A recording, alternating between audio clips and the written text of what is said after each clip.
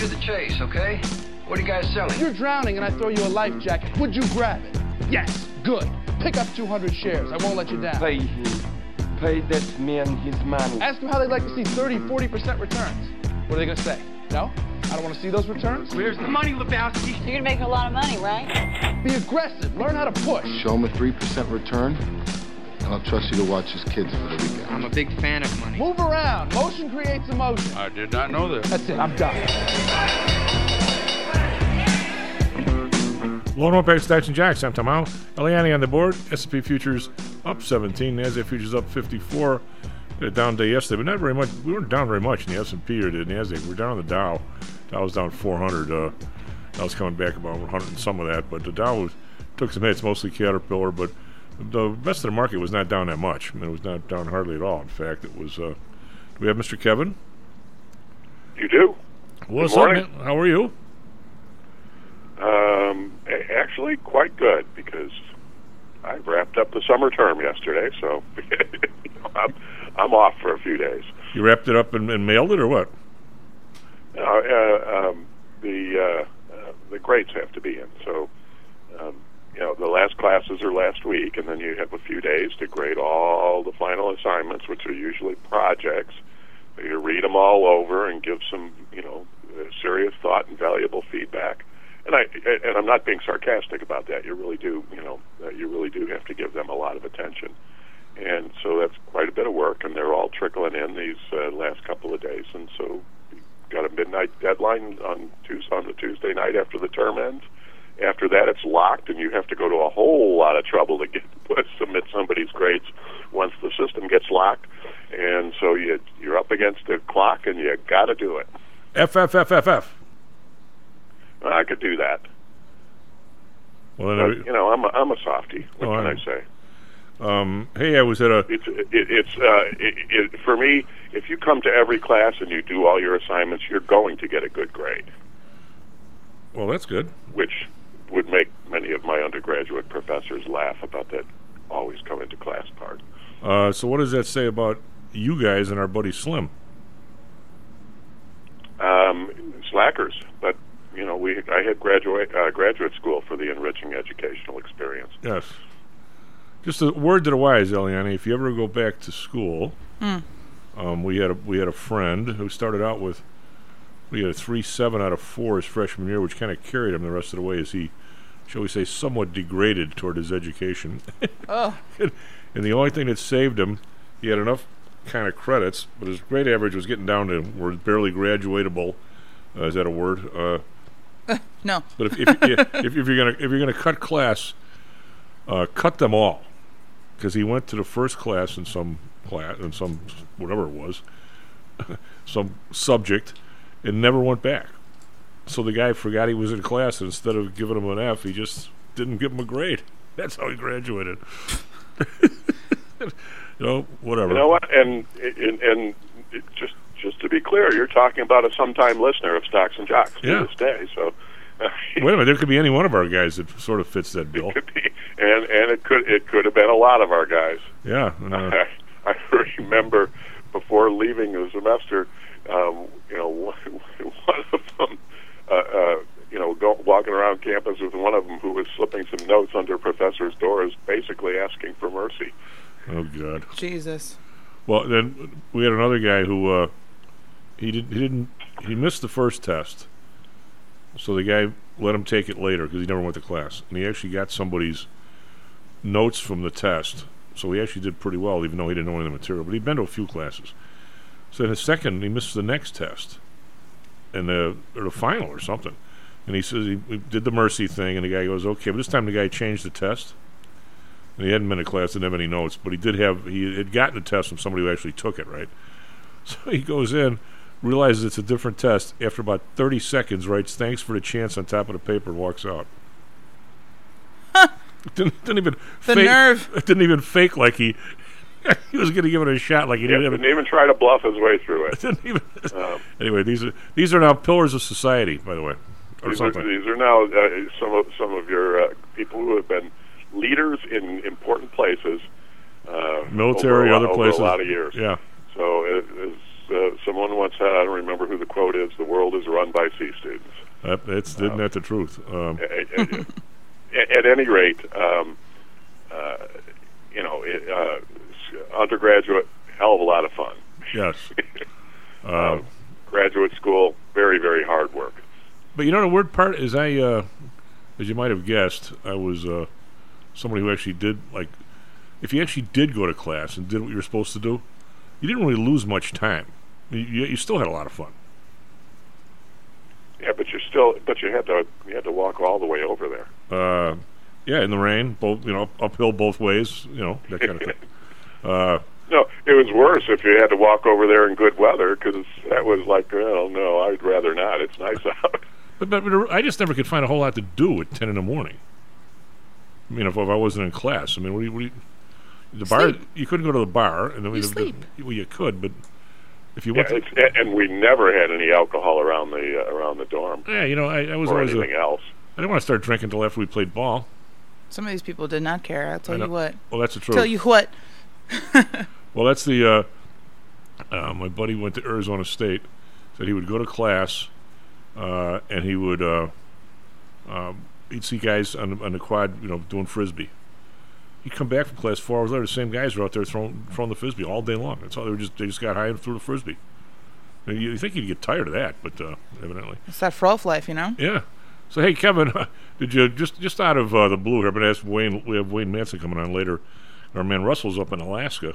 Want to hit him up on some of this stuff, but I got some serious stuff to talk about you, because I had a long conversation with my nephew this weekend, as I usually do. But I'm going to ask Wayne specifically. But have you heard all the chatter regarding Wikipedia's essentially assault from Washington regarding the recession definition? Oh yeah, it was actually pretty funny. Yeah. Because you had people editing it like crazy. Yeah. And they couldn't keep up with it. And they weren't just editing the definition of recession. If there was any word, if you saw the word recess, which is not to be confused with recession, and recession, which is commonly known as 2 consecutive quarters of negative growth. And so, anything, if it rhymed with recession, if the word, heck, it was practically, if the word began with R, someone went in there and made a reference to it, and they just couldn't keep up with it. I think it was a hilarious effort. Well, I'm here reading it, and I don't know if it's still going on and how many vegetables there were left. They essentially stopped all the edits of the recession page in Wikipedia. But it wasn't just that page. It was Right. things that had nothing to do with recessions. And of course, people were then, taking screenshots of them and posting them on social media. So it's like I said, it wasn't just the recession page. It could have been Stocks and Jocks, where they talk about the economy and often refer to recessions as by the commonly accepted definition of 2 consecutive quarters of negative growth. I mean, it would be something like that. So, how would they find that in Wikipedia in every instance? And they couldn't. Well, here's how there could have been a page about baseball, and somebody would have found a way to work the definition of recession into it. recession, isn't that when your hair doesn't go out as far as it used to? Could be. Could be. Well, here, I'll give you a quick... in economics, this is the new one now, or heavily edited, a recession is a business cycle contraction. Doesn't have to be a business cycle contraction. When there is a general decline in economic activity, recessions generally occur when there is a widespread drop in spending, an adverse demand shock. Okay. This may be triggered by various events such as a financial crisis, 2000, an external trade shock, whatever the hell that is, an adverse supply shock, the bursting of an economic bubble, or a large-scale anthropogenic, what is that, or natural disaster. What's an e.g. a pandemic? Although the definition of recession varies between different countries and scholars, 2 consecutive quarters of a decline in a country's real gross domestic product is commonly used as a practical definition of recession. In the United States, a recession is defined by a National Bureau of Economic Research, NBER, as a significant decline in economic activity spread across the market.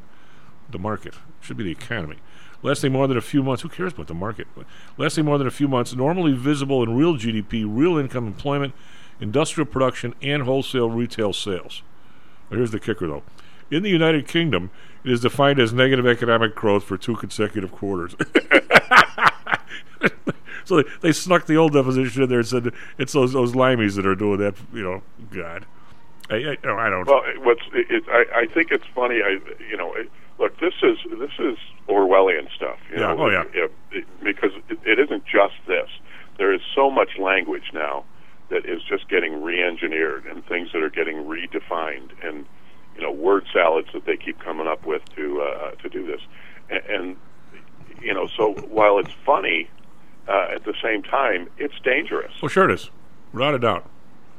My question, I'm going to for Wayne's and boy, if you don't speak the language properly, you are subject to censure. There's a lot that there is stuff that can happen to you, and that's that includes employers. There's just so much bad stuff that happens in here, and we've seen it, and we see some pushing back on it too. I mean, we've seen it with Disney as an example, and the Disney Corp. This is just. I don't know when this became a regular thing. I know people have been trying to re-engineer the language for a long time, but it just seems like over the last year or two that it's had this whole punitive angle to it. It goes in one man's opinion, Kevin. I don't usually. I'm not on the leading you along this road. I'm probably not leading you, but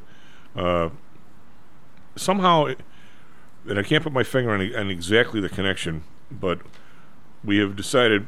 You saw it a lot during the COVID, but it must be happening in other places. I think it's happening in the medical community regarding different treatments.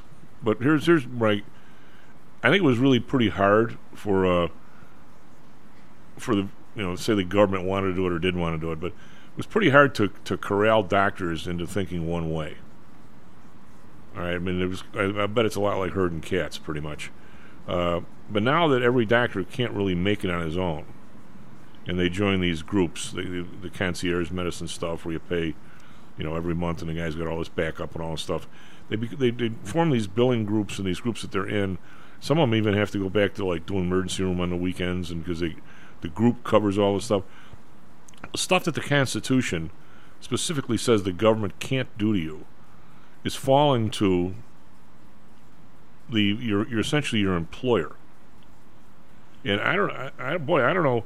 And it dovetails with and this. Because employers are tied, are tied into government. Right. They're so reliant in many cases on government largesse that they have to fall in line. They have to fall in line, and I honestly don't know. I mean, I'm sure no lawyer, and if I was, I wouldn't be a brilliant one. I don't know how to combat that, but to me, it's clear as a bell. I know a doctor, lady doctor, who is she has her own concierge stuff, but I don't think she joined a group. I think it's just her.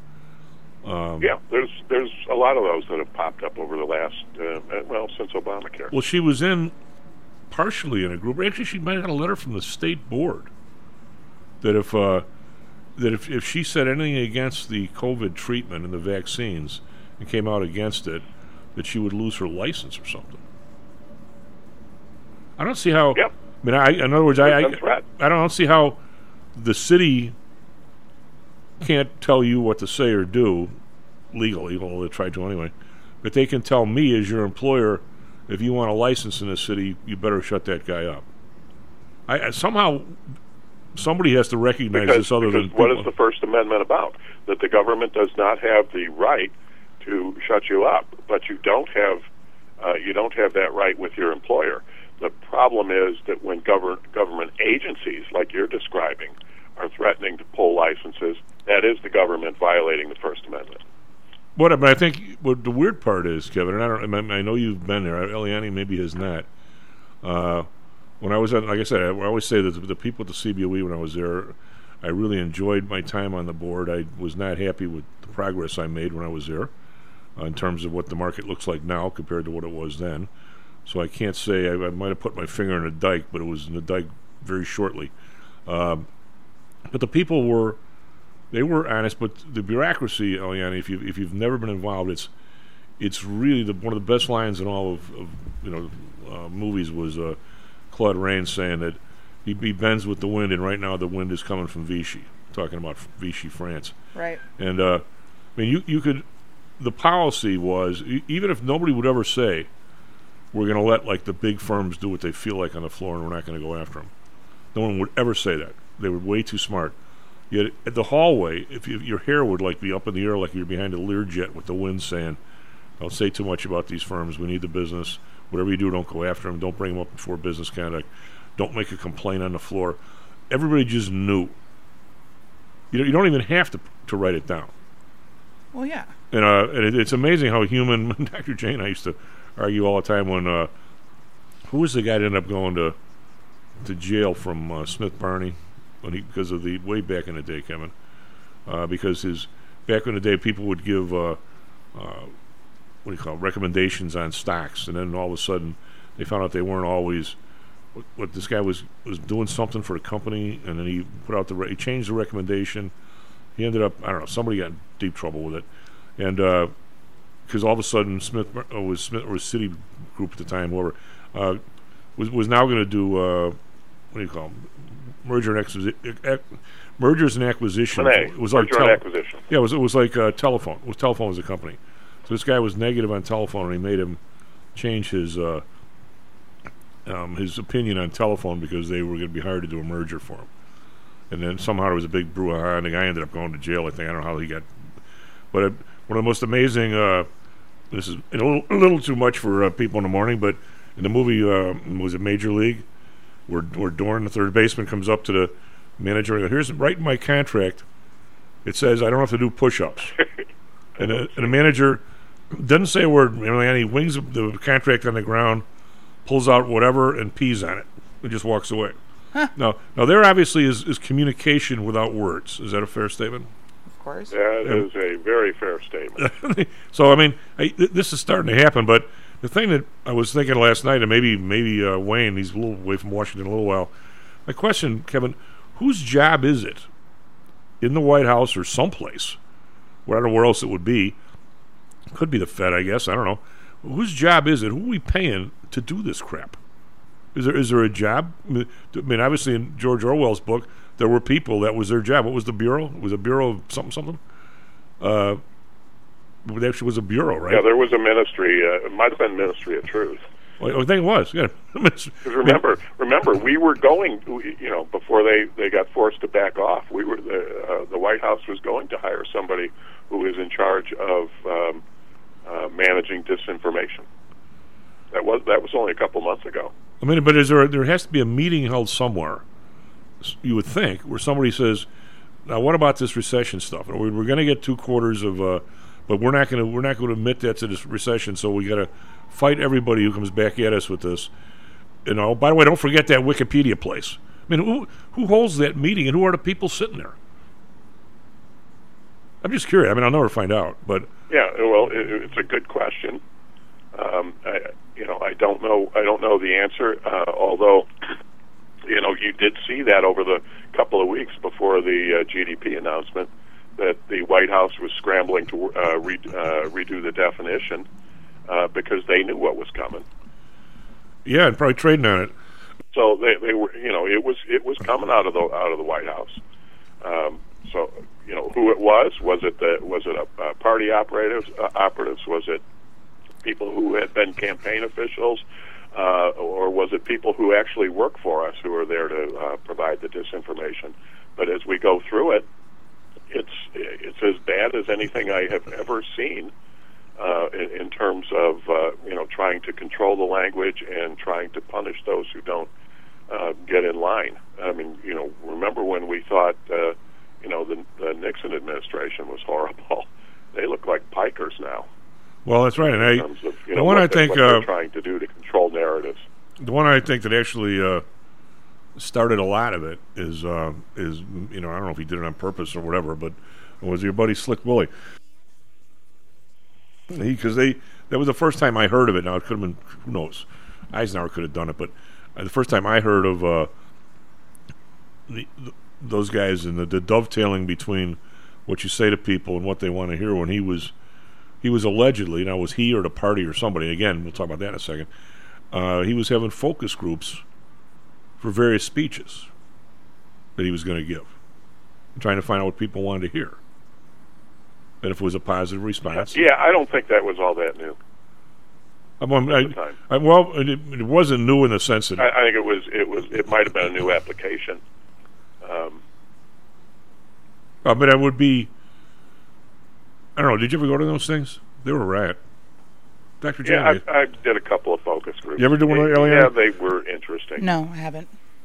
Well, back in the day, my friend Robin, somehow she meets this older lady, and back when we were young, and the lady had to fill up these focus groups, and sometimes people would bag out at the last minute. But this is 1981. So you get $100 a night. So it was some were 100, some were 75. You'd have to go and sit there, and they'd pop up with a product, and they'd do all kinds of stuff, and you'd hear people's reactions to certain stuff. And the People's Show was spectacular.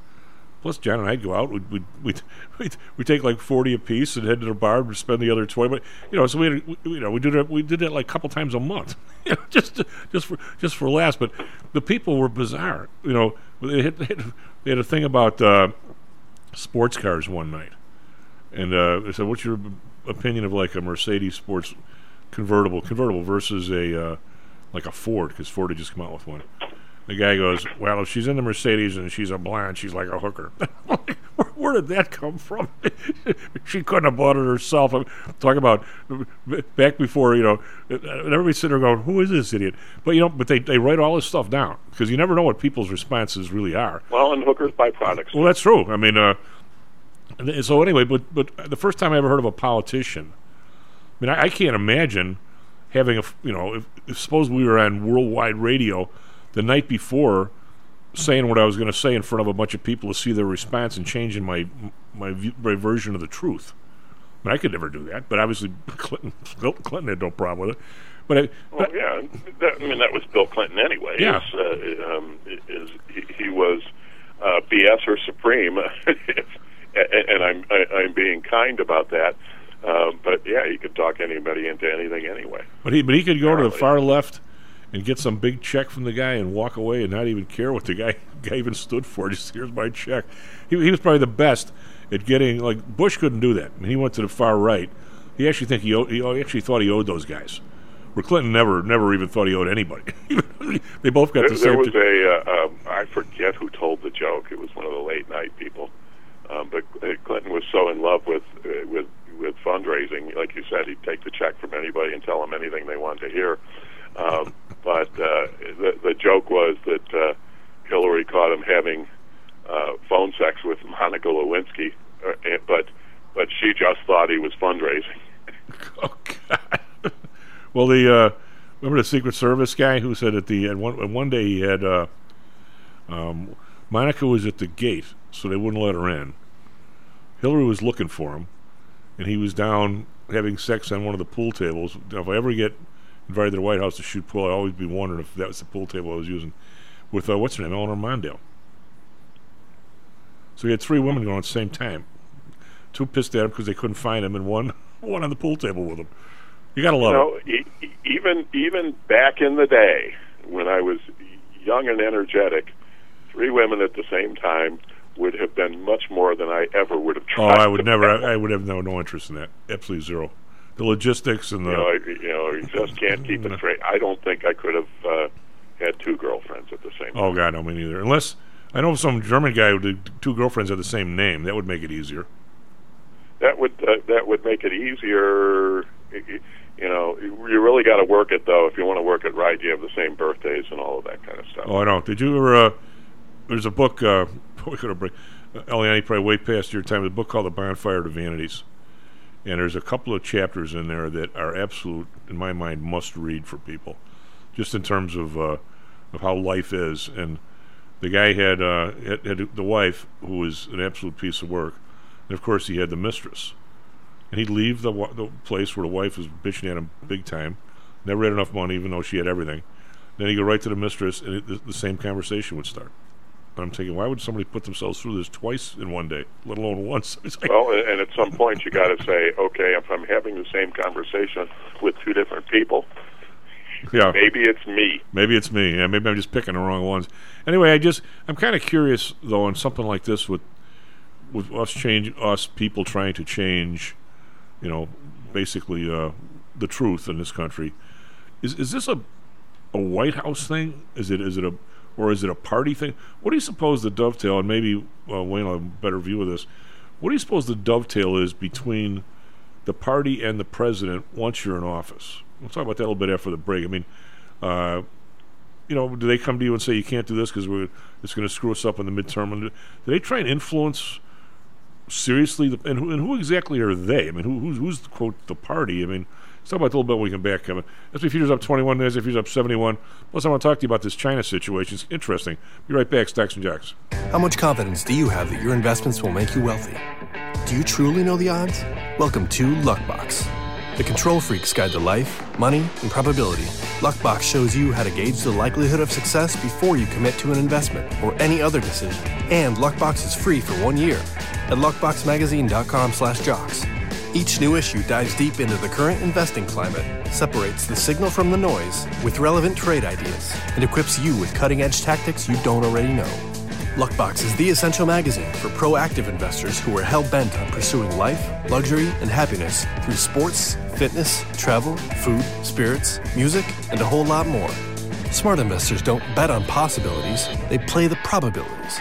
Luckbox is $7.99 on newsstands, but you can subscribe for 10 free digital issues at luckboxmagazine.com/jocks.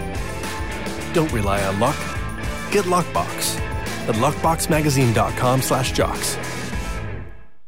Is your business being challenged by the complexities surrounding healthcare reform or other matters related to human resources management? If so, then Cognos HR can help.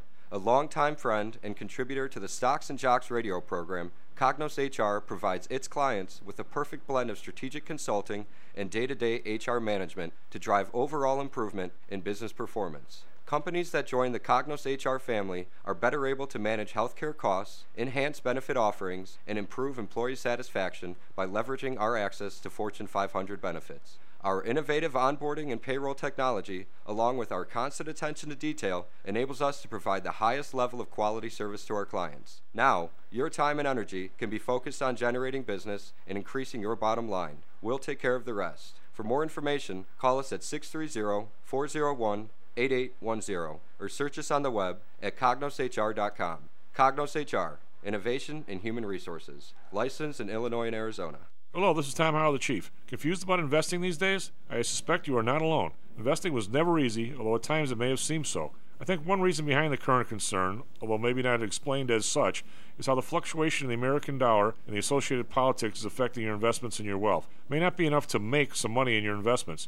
You may need now to make enough to exceed the amount that your leadership is depreciating the value of the dollars you've worked your whole life to accumulate. That same leadership has seen fit to maneuver risk-free interest rates to near zero. Providing positive risk-averse returns in a zero-interest and declining real wealth environment is by far the toughest assignment I've ever had in my years as a money manager. I'm sure that a lot of you have heard that one way to possibly deal with this problem is to invest in so-called hard currencies like silver and gold. The idea being that they will retain their relative value in the face of devaluation of paper currencies like the dollar. To be honest, I have never been a gold bug. I've always had faith that having enough dollars and a good investment strategy was good enough. Now I'm not so sure. But I do know that if I did invest in gold or silver, I'd want to do it in the same manner as we do with PTI for investments in the market, with defined risk. If you feel the need to invest in gold or silver, we can do it using the same strategies that we use for our protected index program.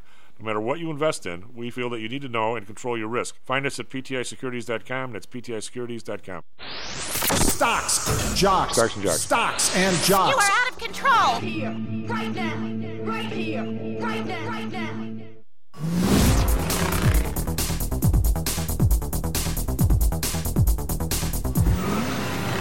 Hello and welcome back to Stocks and Jocks. I'm Tom Howell. Eliani on the board. SP Futures up 17.75. NASDAQ Futures up 51. Trying to make a comeback from a couple of down days. But actually, NASDAQ was not down very much yesterday, which we'll go through in a second. Dow's up 139. That's the one it took the hit yesterday. Virtually every Dow stock was just getting whacked. Up down 440 points. Leading the league was like Caterpillar down like $10. It had earnings. Over in Europe, we've got the DAX up 38.3%. These guys were down yesterday. FTSE up 6. Call that flat. Kakran up 23.4%, so muted to the upside over there. Asia, which had a big down day yesterday, has bounced back a little bit, especially the Nikkei, up 147.5. That's not all the way. Shanghai, however, is down again, 22 points, 0.7%. Hang Seng would talk about a minor bounce, up 77 points, 0.4%, but still under 20,000, which is a really yuck for them. They've been if they stay down there, that's kind of a new range almost. Yesterday, the Dow was down 402, like I mentioned. S&P was down 27. NASDAQ was down 20, and NASDAQ's already up 50, so NASDAQ's already taken up what was down yesterday. The Dow, not so much. Bonds, up 4 basis points, but still 278. The bond, plus 9. That's a big move for those guys. Back up to 0.87, so maybe they're going to go back to 1% instead of 0. Japan up 2 basis points to 0.19. Oil, down 35 cents, 94.07, seemingly mired under this 100 hours by a ways without really showing any desire to go back up there, at least not now. Brent down 58 cents, 99.66. Natural gas up 13 cents, 7.83. RBOB up 2 cents, 3.07. We've got gold down 7.90, but still 17.81, way above the almost. I think it traded under 1,700 last week. Silver down 15 cents, 19.88. Copper down a penny, 3.50. We've got Bitcoin up 381. We're back up over 23,392. The firm Robinhood that was doing a lot of stuff with Bitcoin, those guys just keep bleeding. They laid off a whole bunch more people yesterday. We also have the dollar versus the euro. The euro's up 33, so that euro's actually strengthening a little bit today. Yesterday the dollar was up, but it's at 102 to the dollar, which is still very low. Eliani, what do you have for traffic, weather, sports? Thanks so much, Chief. Good morning, everyone. Currently 6:35 a.m. on August 3rd. Let's start with last night's games. Cubs lost to the Cardinals last night. Huge loss, 6-0. Sox beat the Royals last night. Huge win, 9-2. And the Diamondbacks beat the Guardians last night, 6-3. Looking at weather in Chicago this morning, let me refresh my page. Currently, cloudy skies, pretty high humidity today. We have rain coming in the afternoon. Currently sitting at 75 degrees with a high of 89, low of 72. In Phoenix, they have mostly clear skies, sitting at 90 degrees with a high of 107 and a low of 87. And looking at traffic in Chicago this morning, we have some pretty massive congestion between the 294 Tri-State and 290. There's traffic already this morning eastbound on 290 from Highway 45 all the way to downtown, and westbound between Harlem and North York Street. There is an accident at exit 13. That's the exit ramp for North Avenue, Route 20, Route 12. And that's then also causing congestion northbound on 294 from the I-88-290 ramp to the I-90 connector. We have traffic eastbound on I-90 between the 294 Tri-State ramp and Lawrence. Traffic eastbound on 94 between North Racine and Canalport. Traffic westbound 94 between 35th and West Division. Traffic northbound on 55 between Route 171 and South Damon. And traffic northbound on Lakeshore between East Balboa and East Grand. We still have some road closures to consider. Lollapalooza cleanup is still happening this week. There are road closures on Jackson and Balboa between South Michigan and Lakeshore Drive. Roads will reopen to traffic on August 7th. And there's also the Windy City Smoke at the United Center this weekend, August 4th through 7th. And that will cause road closures on Madison between Paulina and Damon. Roads should be reopened to traffic by August 8th. That's everything I have. Back to you, Chief. Just close them all up. Close them all up. Close all the things. Get them on the burn. Get them on the burn interchange. There's no. Kevin, I want to dig in a little bit here. But we can't forget the at least 15 minutes we need to talk about this. Some of this.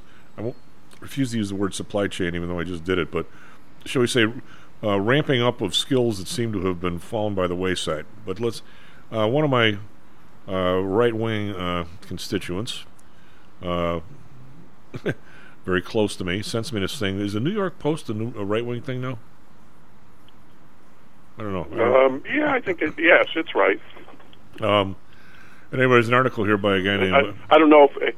It might be. I'd have to think about it. I was going to say, I don't know if it's as right as the New York Times is left, but it might very well be. It's today... It probably is. Was yesterday's... This is something you'd see in the New York Post. Was yesterday National Undies Day? What are they National what day? Undies, Underwear Day. I always find it weird that we can make literally anything a national holiday. Like, there's National Pancake Day. Yeah. Which I don't mind. I love pancakes, but, like, why? Yeah. Well, I'm in favor of underwear, though, so yeah, I'm on board. I'll celebrate. Look at the headlines in this thing. This is great. Here's the full squeeze on the best juice cleanses of 2022. Well, there's an article. It's a pun. It's a pun. Squeeze on it, huh? Kourtney Kardashian. There's a better use of language. Yeah. Puns. Kourtney Kardashian uses this $28 moisturizer to look good naked. These are headlines? Anyway, I digress. Anyway, this guy, what the hell's his name? Good thing that's the important stuff going on in the world. Oh, I know. Harry Kazianis writes this article. Now, the thing is dripping with criticism of the Obama-Biden stuff, and it basically comes down to China here. I'm kind of curious as to just where we actually stand. And I read articles, as you know, Kevin, and I try and get rid of the liberal and the right wing crap in there and just read like the facts because I haven't seen them anywhere else. Anyway, he's talking about what would happen if we actually had a war with China. I'd forgotten this. He goes, to be frank, thinking through a path to war is pretty straightforward. What if a missile test off Taiwan's coast goes bad and hits the island nation? Or what if a Chinese pilot gets too close to the fighter escorts Pelosi will undoubtedly use to travel to Taipei safely? That happened in 2001. I forgot all about this. And the Bush administration had to bribe Beijing to get the pilots back and the plane back that bumped a Chinese fighter evidently in the air. So I didn't realize. I forgot all about that. It says, one thing is clear to me. In various simulations, now this guy must be some military dude, I have fought nearly 20 different U.S.-China wars since 2013. And there's always one constant. Washington loses nearly every conflict with Beijing. That means America is no longer the world's global superpower, and China reigns supreme. In this kind of a limited war he's talking about. He says, history tells us why. Now, of course, he dives into this. Thanks to the Obama-Biden defense cuts of the 2010s and the Biden administration today, we have no military. Beijing has built a military ready to win the scenario we potentially face, a showdown over Taiwan. They're not saying about a world war. They're saying this particular war these guys would win. Immediately, it galls me because Biden's been there for a couple of years. But before that, 12 of the 20 years, the government has been Republican. And I think, Kevin, you know better than anybody that most of the stuff we do militarily-wise, aircraft carriers, fighter jets, are at least a 20-year project, right? 15 to 20. So you can't pick out like one person in the middle when you see a whole degradation of capability and say it's that president's fault, unless he just walked in and like stopped production on this aircraft carrier and these jets and stuff. And I don't know if anybody ever did that, but I'm saying you got to be careful with the blame here. But this is interesting. If the dogs of war did run wild, remember that phrase, Meliani? Was it cry havoc and let loose the dogs of war? Was that Plato? And it was Shakespeare too, right? I thought it was Plato. Oh, look. Did you ever did you read The Dogs of War, Kevin? Great book. Nope. Oh, it was a great book. First, Beijing would attack all the ways U.S. forces communicate and share information across the globe. The real but unsexy reason why America is a superpower. China would unleash a massive cyber attack on the U.S. military's command and control assets, communications nodes, and military bases worldwide. If the U.S. military is blinded, it cannot fight or see what is coming next. At the same time, China would destroy U.S. commercial, spy... What's Plato? That's not so bad for an old dude. I think Shakespeare used it again, which he usually did, at Plato's stuff. At the same time, China would destroy U.S. commercial, spy, and military satellites in orbit using sophisticated anti-satellite weapons it has been developing for years and has demonstrated. The U.S. military would then be blind and mute, unable to relay orders to force to strike China back effectively. In other words, if the war stayed right there, according to this guy, we wouldn't have much of a chance. I often wondered, Kevin, how vulnerable are these satellites? You have any idea? Well, and that's a good question. It's funny that this should come up today because just as I was one of my students did a final paper on cyber terrorism, and we were just had a little back and forth on some of the satellite vulnerabilities. I don't think that's the kind of literature that they really publish publicly a lot. There's probably a way to take a deep dive into it, and I have not. I think it's a big deal. Now, I do know that we have satellites in orbit, and that nobody said are in orbit, and satellites that move into and out of geocentric orbit, and so there's a lot of I'm sure there's a lot of evasive capabilities that are in there. But sure, just think about, if you looked at it from a terrorism standpoint, and and if somebody had the ability to disable them, it could be done with a Stuxnet-like virus or something like that in their control systems. That imagine how dependent we've become on satellites for internet transmissions, satellites for GPS locations. Troop movements are controlled a lot via GPS. This is a good Lou subject. You got to ask Lou to talk. Well, here's about where it gets worse. Because I'm sure he'll be informative on it. I see the risk. I don't know how hardened the systems are. Here's where it gets I even. just don't have a feeling for that. Here's where it gets even more dangerous. It's an interesting scenario. There was a book out in the 1980s called The Third World War, and it was written by some former NATO generals. That they were former at the time. They're probably former people by now, and they had stuff about the war in space even back then. I could imagine that if you started to game it out now, that that how battles would be fought in space would be a really, really interesting topic. Well, in the book, one of Clancy's, Red Storm Rising, was a lady pilot, Eliani, and she got her first 5 kills by shooting up, and it was an F-15 or something, and taking out Russian satellites. It was considered a kill. That if you got up that high, you could aim the thing at the satellite, and whatever kind of a radar you had, you could take the satellite out. Now, I don't know if a plane can get up that high now with these higher satellites, but maybe. But here's where it gets even more. The theme here is sort of, would it be a limited war? And in that area, according to this guy, they are much more capable than we are. And would we? Anyway, I'll read the thing.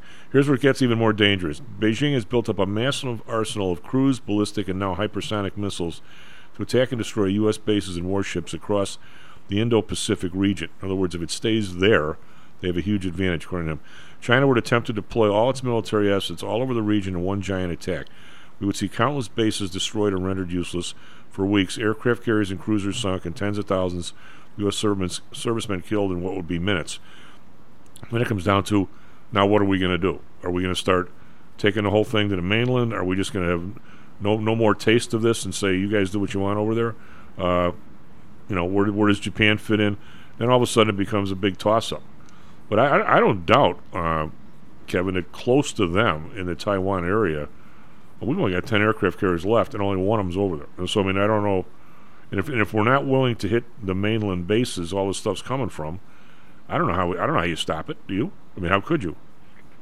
Well, I don't. I don't even. I don't be. I can't even say I'm conversant in this. So it's probably. It would be. Me commenting on something like this would be sort of like the guy at the end of the bar commenting. Well, actually, on physics. I'm not asking you to comment on. Unless the guy is a physicist at the other end of the bar.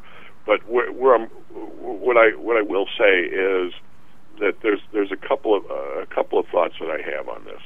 One is that we do lurch back and forth with administration by administration when it comes to foreign policy, military commitments, and so on, and that's probably not a good thing. Although the executive branch, the president, is the commander-in-chief, and therefore does have the right to do that. So this is not a situation where the executive branch has exceeded its authority, and it's not a good thing because we can lurch back and forth so much. That's just the way it's going to be, I think. But the other side of it is there is some value to the other side thinking you're just a little crazy. Yeah. And by that I mean, the perfect example is the North Koreans. That everybody knows that they have dangerous weapons. They're a flea on the back of the dog at this point in terms of their significance, except that with the dangerous weapons they can cause an incredible amount of havoc, and people believe Kim Jong-un and his father before him were just crazy enough to use them, and so that gets a little bit of hesitancy to deal with them. I don't know. I think that's something that changes president by president,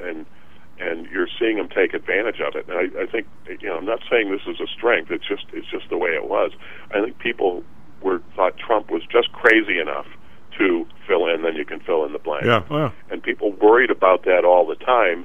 And I think the people like Xi and people like Putin worried about that too. Well, I mean, this goes back to. I'm not asking you. Actually, I really wasn't asking you to comment on because these are blue questions. But I guess what I'm trying to ascertain from you and Eliani, to be honest with you, is what would the attitude of people here be? I mean, I as you know, I read a real lot about World War II, and one question I always have, and there's no way. I mean, I can't. People that are from there are all dead. What if the Japanese would have declared war or something or other? Two ships would have bumped into each other, and the war just started, I'll say, a normal way, instead of what people consider, well, was a sneak attack. And if we didn't have that outrage, I mean, would we really have done all we had to do, and the people we lost, the kids we lost? Did we really care that much about the Solomon Islands and the Philippines and all those places? Or we would have said, look, you stay east of west of Hawaii, and the other stuff's ours. Knock yourself out. I mean, I don't know the answer to that. I mean, and I'm troubled with that, and I'll go to my grave troubled with it. But now, if this is seen as, are we really gonna have a full world war over Taiwan in this country? Does anybody really cares other than chips? I mean, how far? I mean, if they did the same thing the Japanese did, only without some kind of sneak attack, would we really ramp up and fight to the death for Taiwan? I don't know. I doubt it. I really don't know. Yeah, good. I mean, that's a really good question. I mean, it's really the same scenario, isn't it? Where do we come out on this? Yeah. So we get outraged, and of course, the events of this week have been intriguing to say the least. I think it sort of played out the way it had to play out. Once Pelosi decided she was going, it's funny that the White House tried to dissuade her and tried to get her to back off, but it's actually kind of an interesting dynamic. But to my way of thinking, once they did start saber rattling and say you can't go, at that point, yeah, she had to just give him the finger and say, I'm going anyway. Who's the guy? I don't know. I don't know how you back down from there. Who's the senator? Without looking totally weak. Who's the senator that just gave him the vote for this bill because he took some stuff out of it, allegedly? Senator. Who's the guy? Oh, Manchin. He was on yesterday, and what's her name? It was, you know what? I actually liked the girl. What the hell's her name? But the blonde hair was on the afternoon. And anyway, it had to be one of the world's worst interviews. I mean, my brother Dan goes, why is she giving so much crap to a sitting senator, for God's sake? She's all over this guy about God knows what. And she was all over about the Pelosi visit. And the guy goes, these people have been our allies for like 60 years. We do business with them every single day. They're part of the companies that we're talking about in his bill. Those are the companies that are putting places over. How are we going to be intimidated by not visiting them? And she could not understand what he was talking about. Because these people are our allies. They've been our allies forever. How do we get backed off from visiting them? How do we lose the backbone to show up and visit? Yeah, is that the interview where he was sitting there saying, when they said you're going to tax people under $200,000, and he was saying that's not true, that's a lie. Is that the one? No, I don't know. It was just saying it was on yesterday. Anyway, we got 8 minutes left. What was my thought on this now? Never mind. We got 8 minutes left. I was saying as we're bringing, we'll get it back. As we continue to bring, either start up again or bring stuff back, whatever term you want to use, as we try to start to ramp up some basic manufacturing in this country. The world is so different now that in my days at Pullman, if Pullman ended up with, so all of a sudden we had to go fast on some parts, something was late, we could outsource that to probably 4 or 5 places in the Chicago area and get the stuff back in a week. I mean, Bloomer Fisk had a huge stuff. That's what they did for people. They did stamping and cutting and whatever you needed for parts. They would take care of it, and of course it was more than if you did it yourself, which always put a big smile on their face. But the fact is, it was available. And my nephew is in this, I've mentioned this before, is in kind of this business. And Kevin, these places are ramping up, and they just delivered a big conveyor belt to somebody. Or, when I say conveyor belt, it's not rubber. It's a big, metal thing, the whole bit. And it was a big deal. And the guy says, the people that gave us the order just for this belt, for this thing that we need, they just doubled it. We need like 2 more. And my nephew, who's getting up to scale there a little bit, he goes, well, for us to get the parts and put this thing together, we're talking January. And he said, plus the guy says, by the way, where can I find a couple of guys that do repair for machines that you have in-house? Been Pullman probably 2 or 3 or 4 of those guys. He said, I had 2 and one just retired. The other guy's 64. So, there's just a huge hole, certainly in an area where Chicago used to be the manufacturing hub, really. But there are other cities like this. Cleveland was like this. Dayton was like this. Wherever you needed, somebody could do it like right now. That whole infrastructure, Kevin, it's not gone, but it's really in mothballs. A lot of the places are gone. You take the Orange Line to Midway. You go by all those buildings, sheet and tube, this. Every one of them was a supplier to somebody, and the reason why they were is because somebody needed it, right? And all of a sudden we say, right. All of a sudden now we're going to say, we will ramp up, but I can't believe from what a small base. These companies now have been used to fixing parts from stuff that was imported overseas, which actually is fairly lucrative because you're not going to send a part back to Korea to get it fixed. But now you're asking them to build the whole machine, and I'm really stunned at how weak the bench is on this. I guess I should have known it, but I didn't. Yeah, there's a really great website that you can look online called onetonline.org, onetonline.org, where they have everything about every occupation, and you can look them up, and what the employment outlook looks like for them. And I would imagine if I were to sit here and do a search on equipment repair, manufacturing equipment repair, that it's going to have a really bright outlook from a career standpoint. And it's going to have the pay scales, and and you can drill in and look at it locally, and you can look at it in Illinois, and you can look at it by metropolitan area in Illinois, and all. It's if you start into it, you're going to get all suckered into to go in, and you're going to spend an hour and a half in there. But that'll tell you where we're lacking. It'll tell you exactly where we don't have the talent to match the need. Well, and on top of that, my buddy Sudhir Gopinath, who ran the plant, was around. One of the nicest men I ever met. What a brilliant guy, an Indian descent. He used to be an engineer on a ship at sea. Tom, if something breaks there, you better fix it. There's no store to go to. Okay, then. He also married his wife on a Sunday, and they met on Friday night. And he said to her, "What are you afraid?" She goes, "I'm not afraid of anything. I'm in." They've been married 10 years ago. We never had a fight. Anyway, but he. Sometimes you roll them dice, and it comes up. Comes up looking good for you. But can you imagine what the electrical draw was at a Pullman with 10 guys are welding at the same time?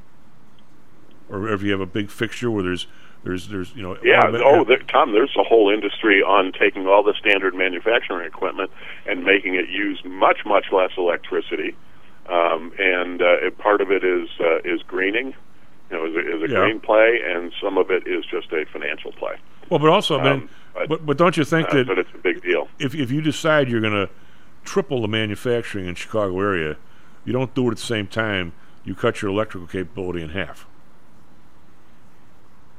That's okay. We'll just build more windmills. That'll work. Yeah. What we're trying to do is really everything we're trying to do is at cross purposes with everything else we're trying to do. That's. If we actually did this correctly, I think we could have a real renaissance here. But I don't see the leadership. It's not Democrat first. I don't think anybody has a clue. The city doesn't know. The governor doesn't know. They don't have any idea what we're talking about. Can you look at the ramp up World War II? We fought that war in 3.5 years. That's the number everybody should remember, other than the people dying. 3.5 years. We can't do anything in 3.5 years now. That's true. That's true. Hey, two things real quickly before you kick me off here. One is you had asked about who's really calling the shots. I pulled up the DNC roster, and there's a lot of people on there, names that you would know, but from what I know about them, they're all worker bees. So Jamie Harrison, a former congressman, is the DNC chair. Mayor Keisha Lance Bottoms from Atlanta, our governor here, Gretchen Whitmer, Tammy Duckworth, Senator, Tammy Duckworth, yep. And so on. You go down the line. These are a bunch of worker bees. If you're wondering, about pulling the strings, George Soros is an example. He's a guy who's been kind of the boogeyman that everybody's denied is really a mover and shaker here. But we have seen the local prosecutors and the philosophies in local prosecutors like Kim Foxx that he has funded their elections, and that's not a secret, and it's also not a secret that he just wrote an op-ed in the Wall Street Journal defending why he has done that and the importance of it. So there are people like that who are shaping the policy, and I can't give you the whole roster of them, but that's just an example. But how do you? The second thought that I want to share before you kick me off of here, and this is what I was trying to remember when you mentioned Manchin, that bill that they have is going to cause them to hire 80,000 new IRS agents so that they can collect from people who aren't paying. Now, if you think about that, 80,000 IRS agents, that's not what you need to go find a bunch of rich people who aren't paying paying enough tax. No, they're going after regular people. Out on things. They're coming for you and me. Oh, absolutely, without a doubt. Kevin, we'll talk about more on Friday, bud. SP Futures up 19, SP Futures up 61. We'll be right back, Mr. Wayne Manson.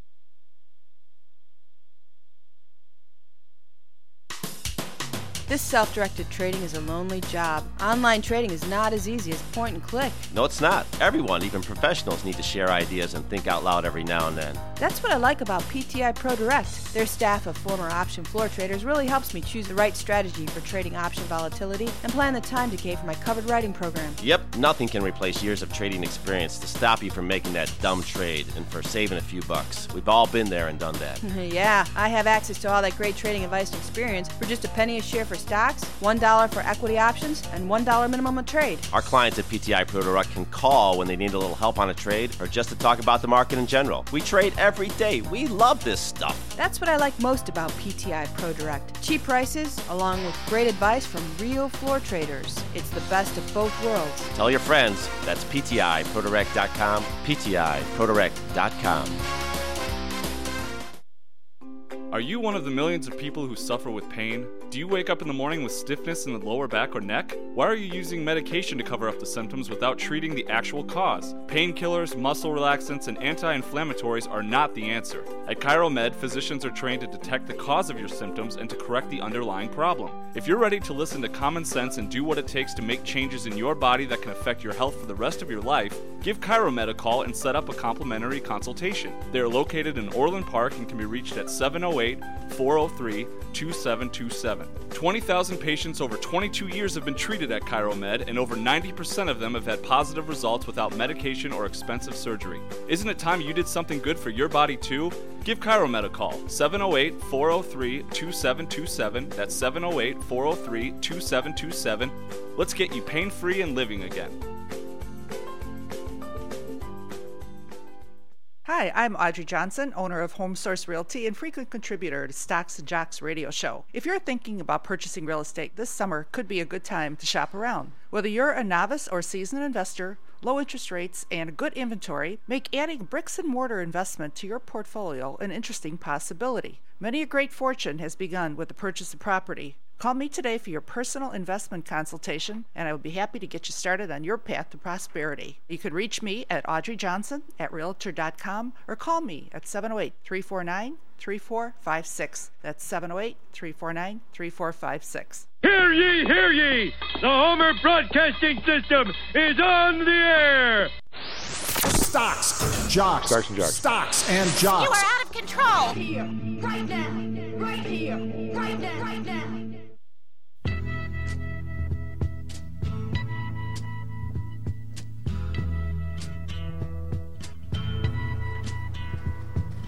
Hello and welcome back to Stocks and Jocks. I'm Tom Eliani on the board.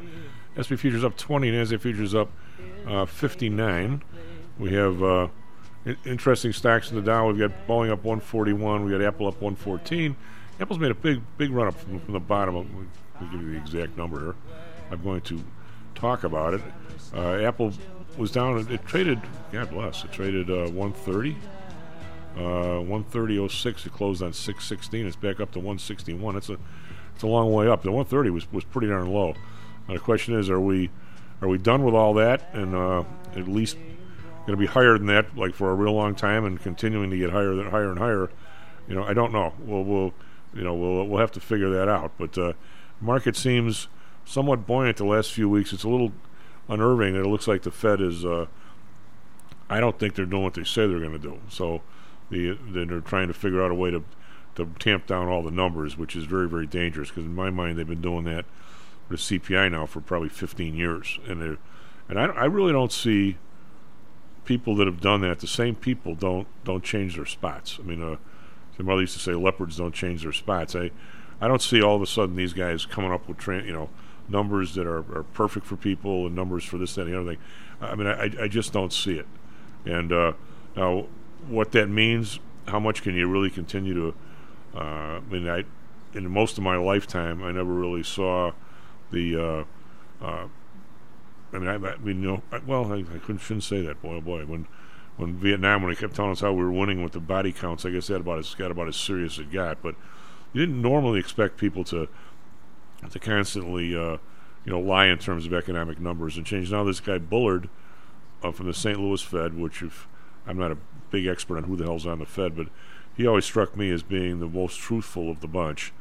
I'm a real monetarist, and he's the one who would say, that it's a monetary phenomenon, your general level of inflation. But you see people, or hear people, one of the guys on CNBC, a lot more time since Dr. J's not on there anymore that I haven't seen, and he was talking about yesterday, look at all the numbers coming out of these companies, and you're going to find that the revenue is up 13% from last year.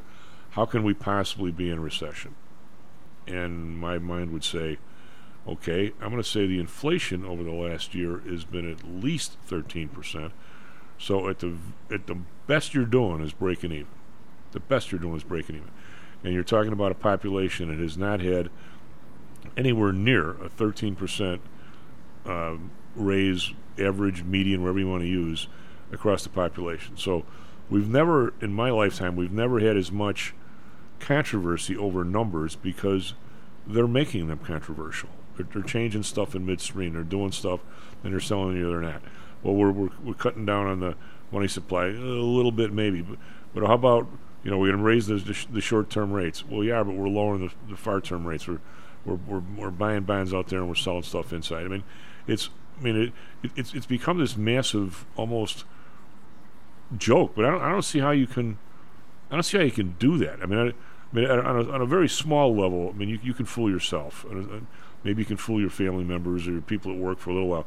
But someday, somewhere, the numbers are always going to come out. Now, is it the nature of politics that all you have to do is push it to the next guy and figure out who is the successful one? This guy is getting. I'm no fan of Joe Biden, as everybody knows, just in terms of his talent from whatever. I never saw the guy do anything spectacular in an entire year, his entire lifetime. He's just a go-along guy, which I don't think we need right now. But it's not like I just like the guy. I don't. I guess the stuff with his sons and so forth, people would say how dishonest he is. I don't really know. I don't know about any of that stuff. The fact that he's been accused, yes, but I just but I don't get how we're just going to keep bumping along here, and just whenever something's wrong, we say it's not wrong, and we expect to go forward. And I don't know how we go there. I would like if we ever get Wayne or whatever, would like to see. We got Carl. Carl, what's up, bud? Carl is not Wayne. One is from the right, one's from the left. But he's there. Somebody's there. I'm here. What's up, man? Well, it's I guess I get today, and then maybe I get Jobs Friday. Yes, you do. Well, you're never not going to do Jobs Friday, but we have Russell, who everybody loves to listen to, is in Alaska at some Let's hope he stays away from the mooses. Is it mooses? No, it's moose, right? I know a guy on the board. They used to go up there to go fishing. You know, the whole state of Alaska is a catch and release for trout. You can't even bring a trout home in Alaska, for God's sake. What? Yeah. You catch salmon, you got to catch a trout. You got to throw them back. Huh. Okay. I guess you get to catch the same guy every day. Well, you know, as I'm sure you know, I used to live in Florida, and so of course our fishing.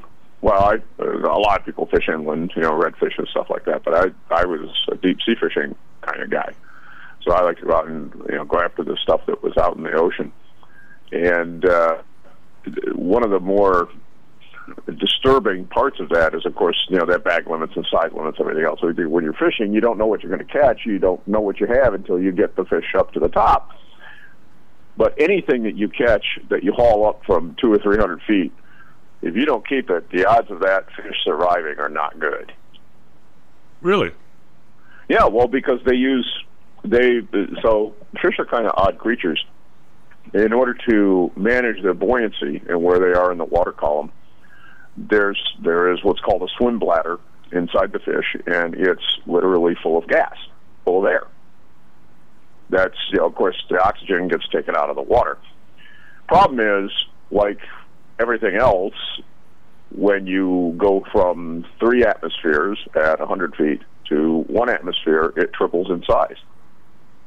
So if you haul a fish up from very deep water, the odds of that fish being able to get back down into the water column far enough that swim bladder compresses and they actually get back to something approaching neutral buoyancy is not very good. And anytime that you're fishing and you're disturbing the water column, there's all sorts of things that like to eat other things in the water too, like sharks. Oh yeah. So if you throw that fish back, it is significantly disabled. There is a pretty decent chance that it will not make it back down, if it's even able to get back down to depth at all, in which if it can't, it dies. But if it can, the odds of it getting there before something gets it are not very good. Well, one of the guys that he was a marketing chief at CBOE, John Roberts, nice guy. He used to go and he said somebody had developed these hooks and lines where all you do is snip the thing and the salt water eats through it and dissolves it in like a day, so that you don't even have to go in there and dig the hook out of the poor guy. It just dissolves. Yeah, if you foul hook a fish, it's probably dead. Oh, all right. I mean, that's just the way it is. But if he gets hooked in the mouth like he should, then most of the time being able to unhook him and release him is not it's not all that big a deal. Although probably the worst story of that sort that I ever had, we were out one day on my big boat and I managed to foul hook a marlin, and the point of the barb went up through the top of his mouth and out one of his eyeballs. Ugh. He let me bill him at boatside. I mean, you ever seen one of those fish? They're not small, okay? And that bill on the front is basically a sword. If he wanted to stab you with it, he could. He sat there at the side of my boat and let me unhook him. Wow. I don't know if he survived. I mean, he still had one working eye, so maybe he did. He was still able to eat and and hunt and be able to be okay. But I have never seen one of those fish that wasn't totally whacked from fighting for 2 hours. By the time you get to the boat, that would actually just lay there and let you actually touch him. Well, if you had something in your eye and you thought somebody might take it out, I think I'd probably be pretty docile as well. But yeah, I mean, it was it was kind of interesting. Everybody thinks, it's a dumb fish. Same thing with the sharks. the tiger sharks are. I used to fish for swords at night, and because that's when you fish for them. And after about 1 or 2 in the morning, the tiger sharks would usually show up. You're out in very deep water, 100 miles offshore or so, and they would. Once they showed up, you were done with sword fishing because the fish are not stupid. They know there's sharks there, and they know what's going to happen. So we take a big bait fish and poke a couple holes in it and throw them out with some steel leader and basically fish for sharks. They are smart enough. They know there's a hook in that thing, and they will not bite down on it. They'll mouth it. They'll run 200-300 yards worth of line off your spool, and then turn around, come right back at the boat, and spit it back into the back of the boat at you. Oh, God. But they never bite down on it. So, I mean, there's no chance of actually catching the shark because he never bites on it, and as a result, the hook never goes in his mouth. That doesn't sound bad. Well, I'll tell you what. You have that happen one time, and then you start thinking about whether or not you want to take a whiz off the back of the boat at 3 o'clock in the morning and take the risk of falling in. Oh yeah, you don't. Hey, we had some interesting discussions earlier. One from a guy talking about what would a war actually look like with China. But I wanted to ask you. I mean, when we this whole thing about this recession definition and how it's being percolated down and how I don't know if you read the stuff about Wikipedia and how all they're doing is getting editorial. They had editorial say no more editorial comments on recessions, and there's people from Washington that are all over the site redefining the term recession. I guess my question is, Carl, who the hell in Washington has that job? Is there like a Ministry of Truth from George Orwell's book? Is there someplace that is running around telling people? I mean, now all of a sudden this guy Bullard from the St. Louis's Fed is saying we're not anywhere near a recession. I mean, can we even do we even know what I don't know. I mean, I don't know. I was going to say, is a home run a home run, or I mean, is everything now up to interpretation?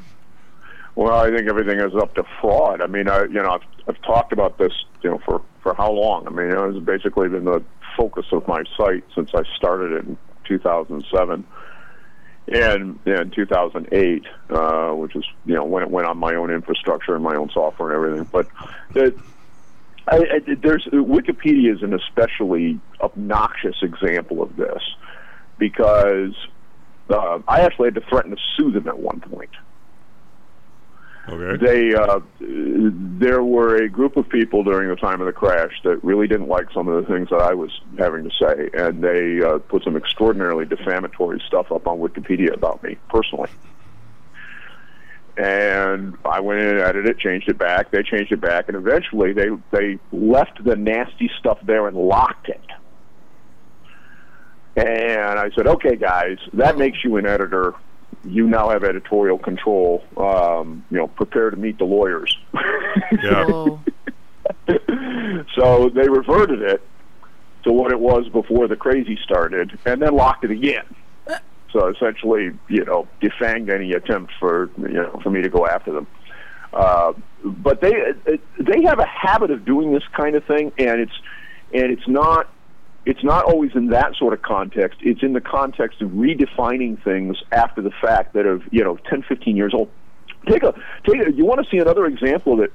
Take a look at what the CDC did with the definition of vaccine. Oh yeah, I get that. Okay, I mean, that is something that has been defined in medical science for 100 years.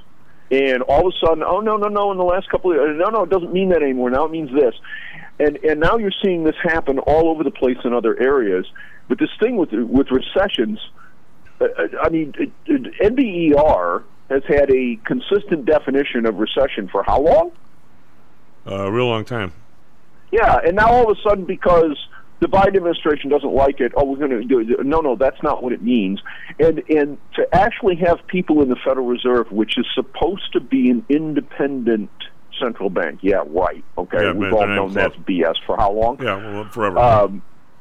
To have the people there come out like Bullard and run this line of tripe, you got to wonder. And there's the other thing that's interesting in respect to that is that apparently Yellen There was an attempt a couple of weeks ago to fire her. Well, they should have gone through with it. Well, but I mean, there apparently has been some very harsh language used within the Biden White House and the staff, and this and that and everything with her as Treasury Secretary. I when she first became the Fed chair, I said she's absolutely incompetent and has no business being there. Carl, she made $7 million on taking money from people she's supposed to regulate. She's competent at something. Well, okay, yeah. She's competent at managing to make an awful lot of money from something that's supposed to be a public service job, right? Well, not only that, those are the people you're supposed to be regulating. And all they did was grow while she was there. Well, no, come on. Now, bribery is part of the deal these days. I guess. Well, we all know this. I mean, we don't use the word bribery anymore, right? Because, that's a nasty word. But isn't that really, I mean, well, look at the trading record of people on both sides of the aisle and their spouses in Congress. Oh, it's unbelievable. Well, it goes all the way back to, people are like, oh, no, that's relatively, that blankety blanket is. How about Hillary Clinton and cattle futures? Well, okay, now that was different. Oh yeah, well, somebody within the firm was allocating winning trades to her and losing trades to some schlub who got reamed over it. It probably was the firm. Well, it wasn't being done because it was Joe Schmo on the street. No. It was being done because it was Hillary Clinton. I get that. What I'm saying is, that was, in my mind, going back being a trader that I am, that's a totally different scenario. By the way, I will never vote for her because of that. So it's not like I'm excusing her because she had trades in her account that she didn't put there, but what somebody else did. I mean, I don't even think we could even do that. I mean, I'm not like, well, first of all, we never would, but I mean, they essentially traded account of her like I do for people. I have a discretionary authority over people's accounts. I mean, I guess if I was a real, I wouldn't. I don't even know how I would do it. I don't even want to think how I would do it because I don't even want to know if it's possible. But I guess if I wanted to really, if some politician had an account here, which we don't, thank God, I suppose I could do a trade every day with the firm, and all of a sudden, if I had a winner, I'd put it in there. And it was a loser, I'd take it. I guess I could do that. I mean, I could never do it with another client. Like, I think the firm was doing it with themselves. So they were essentially paying her off. I don't think I'm guessing, I'm hoping that no other client was hurt because the winners were going to her account. I think the firm was absorbing the losers. I wouldn't take that bet. Well, maybe, I'm just going to ask you this. You've known me a long time. How the hell, when I watched the part of The Godfather, when Michael says my father had the ability to put himself in the mind of somebody else, and that was his strength. You know what, Carl? I've always thought that was one of my biggest strengths. I always said, okay, what if I was that guy, and what am I seeing? What's he seeing to make him feel that way? Lately, that's become a huge disadvantage. None of these people think like I do. There's no blanket honesty. I can't imagine if you and I got dropped into the Oval Office, the first thing, both of us, even if there were two of us, much less one, if we looked at the things to do today list, we got to look at it and got to go, what the bleep? I mean, we would have so much crap to do. I'd be all over this thing. What if these goofballs in China bump into one of our fighters? I'd be on this stuff, and the two of us, we'd trade off the economy versus. I mean, the thought of taking time out from my assistants and saying, "You two idiots, go fight about the definition of recession. I don't want. I have nothing for you to do for the next week, so go and redefine recession around." The thought of me ever even thinking about that. And yet, somehow or another, these guys are doing it. They find the time to do this crap. I know. I mean, I put this article up a couple of days ago. I don't know if you guys saw it or not, but with all the corruption and how ridiculous it's gotten, and it's everything. It's all the stuff that went on with the PPP. With the businesses, firms that had absolutely no business taking any of that money, they found some way to game it, and they did, and they basically robbed the Treasury. I mean, it's not on one side of the aisle or the other. It's everybody. I was thinking about all of this stuff, and it runs through my mind a fair bit. And then I realized that as I was coming of age, my mother owned one of the Pintos. Okay, we had a Pinto as one of our cars. Don't tell me it was a tan one. I know a buddy who had one. It was actually it was a funny, kind of like a burgundy red sort of color. Anyway, my sister was driving it. She just started driving, and she's sitting at a red light, and some guy hit her in the back. Okay, rear-ended her. Didn't hit her very hard, but car accident. So I was tasked, because they wanted to keep her to make sure that she didn't have whiplash or whatever. They wanted to hang on to her for a few hours at the hospital. And so I was tasked with going and getting a purse and her other personal stuff out of the back of the car at the wrecker yard. So I go over there, and there's gas everywhere. Right? I mean, I don't know if you've ever been around, like a car that's had a punctured gas tank. The smell is unbelievable. Yeah, it's awful. Right? I mean, it was like somebody had taken 20-gallon gas can and sprayed it all over everything. That's pretty much what it was. Well, if there'd been a spark, she would have been one of those people that was killed in one of the Pinto explosions. All right, there wasn't, obviously. And I started thinking about this. I said, you know what? What if that had happened? And I was young. I was full of cum. I was a young man. Like so many are, right? I mean, come on, how many 17, 18-year-old boys aren't? Yeah, right? I mean, we all are. We all think. Number one, we're all stupid. Number two, we all think we're Superman. Oh yeah. It's a male phenomenon. I'm sorry, anybody that says it's not, you're crazy. It's absolutely true. And I decided, you know what? We're not going to get any justice in the courts. I'm going to go find one of these Ford executives. I'm going to whack his kids. And I'm going to whack his wife, and I'm going to burn their house. Maybe a little extreme, but... Well, okay, it is, but you know what? Would if that had happened a couple of times back in the late 70s and early 80s, would all of this stuff that has gone on still be going on? Or would somebody have thought about it and said, you know what? I can bribe a judge, or I can bribe a congressperson, or I can bribe a prosecutor. I could just make the argument that we're too big to fail, and we can't, we can't be criminally prosecuted. Yeah, we'll get fined, but so GM, well, Ford. It came out during the trials that actually were held. It came out that the supposed fix for this thing on the Pinto was like $11. Yeah. Oh, okay. Yeah. To change the mounting of the gas tank, so that didn't happen. And the thing with the ignition switches on the GM cars was $1. Yeah, they get it. They used one supplier versus another, and then the one that didn't have the defect was $1 more money. So I think we found like all the way through here. Well, I certainly have, as a person in a small firm, and the people I've done expert witness for and things in arbitrations. I very rarely see the right side win. Well, it's not just that though, Chief. Think about this from a standpoint of if there had been, I mean, it's fines don't do anything. We all know this, right? The customer ends up paying a fine.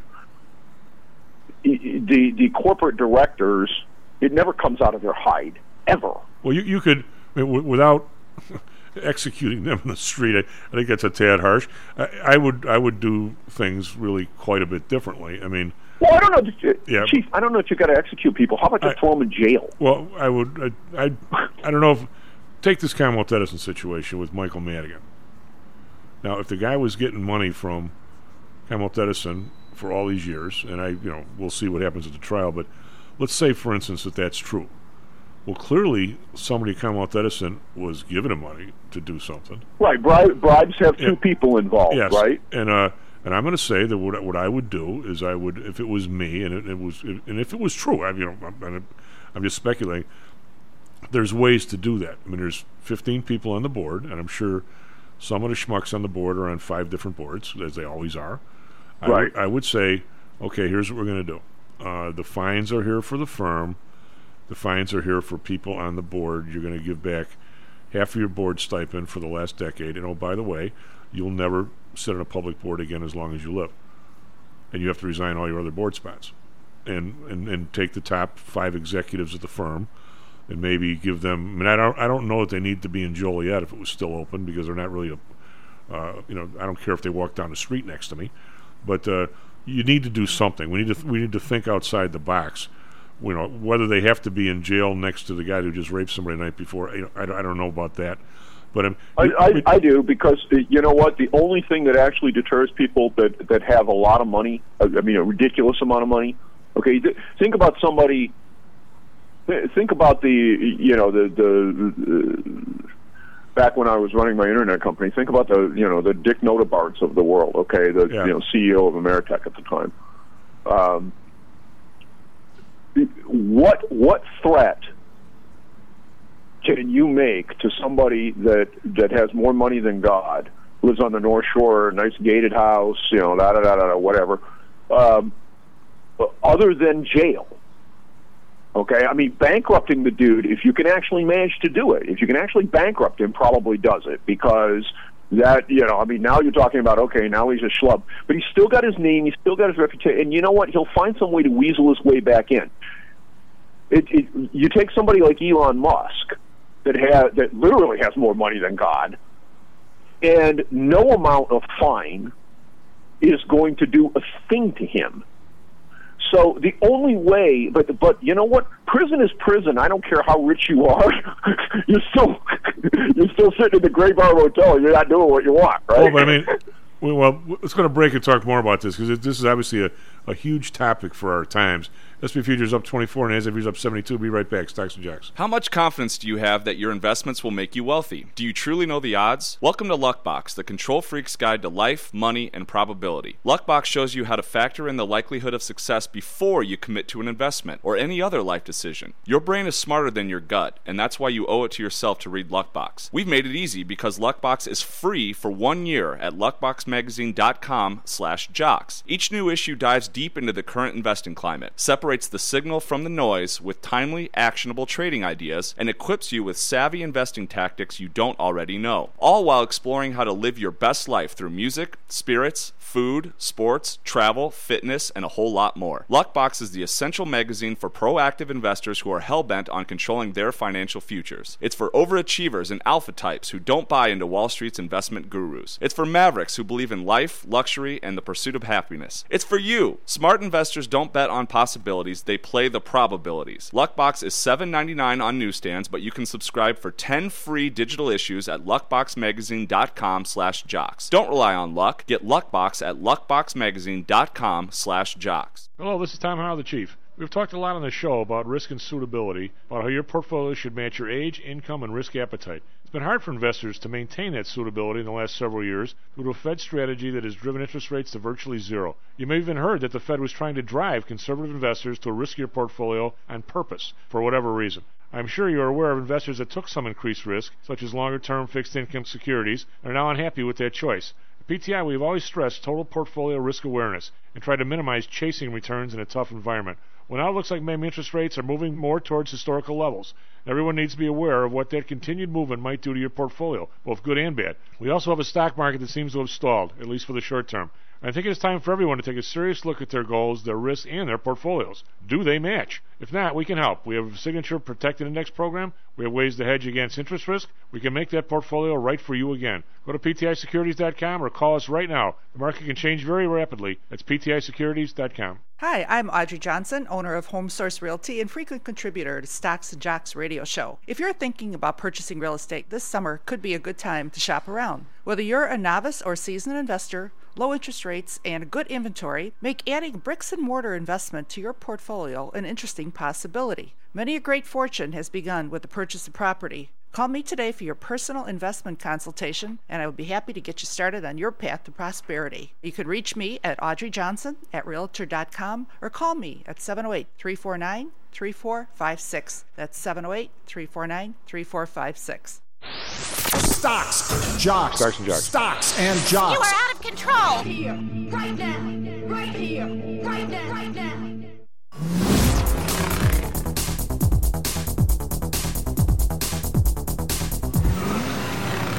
Hello and welcome back to Stocks and Jocks. I'm Tom Howell. Aliani on the board. Mr. Carl Denninger with us. S&P futures up 25. NASDAQ futures up 85. We're and right back where we were down yesterday in there. Dow futures up 166. They're not anywhere near. They were down 450 yesterday, but we had some individual earnings wackos yesterday in the Dow. But the rest of the market has got pretty much all of what it was down yesterday back, at least that. Over in Europe, we've got DAX up 44.3%, FTSE up 19.3%, CAC around up 37.6%. We're in Asia. After the big beatdown yesterday, this isn't much of a bounce back. Nikkei a little bit, 147.5%. Shanghai's down again, 22.7%. Hang Seng's up 77, but I can't emphasize enough, they're still under 20,000, which is kind of been the lowest they got down to 19.4 one day and then rallied 1,000 points the next day, one big COVID day over there. But under 20,000 is a big low for them. Again, yesterday, Dow was down 402. S&P was only down 27. NASDAQ was only down 20, so that's hardly anything in the NASDAQ. Bonds up 5 basis points, 2.78, still way below the 4% we almost were. Bund up 9 basis points at 0.88. Japan up 2 to 0.19. Oil down up $1.74 now, was not up this much earlier. It's 96.16, trying to get back to 100. Brent up 134, 101.88. Natural gas up a dime, 7.81. RBOB up 7 cents, 3.12. We've got gold down 6.30. It's had a big run, 17.83. Silver down 9 cents, 20.04. Copper unchanged at 3.51. We've got Bitcoin up 3.76, 23.388. And we have the U.S. dollar versus the euro. The euro is up 19, so the dollar is 101.80. The euro is 101.86 to the dollar, which is still really low, but still above the dollar was 99 cents. It was threatening to get to a few weeks ago. Eliani, what do you got for us, traffic, weather, sports? Thanks so much, Chief. Good morning, everyone. Currently 7:35 a.m. on August 3rd. Let's talk about last night's games. Cubs lost to the Cardinals with a big gap in scores, 6-0.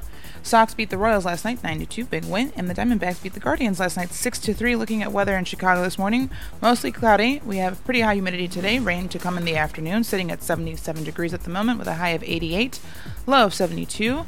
And weather in Phoenix, currently mostly cloudy, 88. About 37% humidity this morning, high of 106, low of 87. And looking at traffic in Chicago this morning, it is mayhem, so let's get into it. We have traffic eastbound on 290 between Route 20 all the way to downtown, which is where the 290-I-94 construction intersect is, so it's to be expected. Traffic westbound on 290 between Independence and 25th. We got traffic northbound on 294 between the I-88-290 ramp and the I-90 connector. Traffic eastbound on I-90 between the 294 Tri-State ramp and Lawrence, and westbound between Lawrence and Cumberland.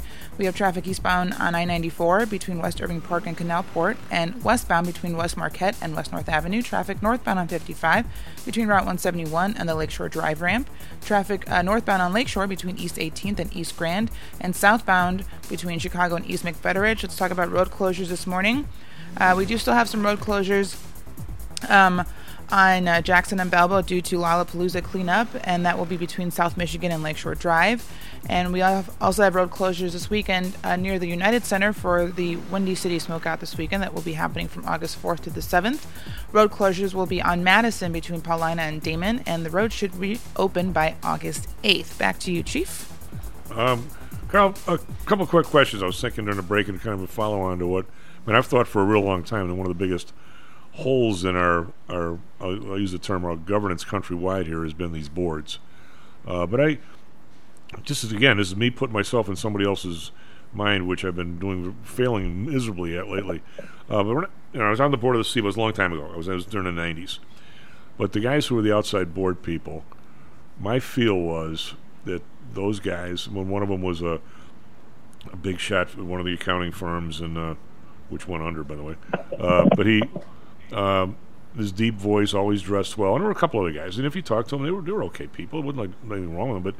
But it seems, Carl, that at that age, it's almost like it was like a double dose of Viagra to get the suit on, pack up 2 more suits, go to Chicago or Washington, New York for the board meeting, hop on first-class ticket that the CBOE would probably give you, and tell the wife, you still got it, even though she may know differently.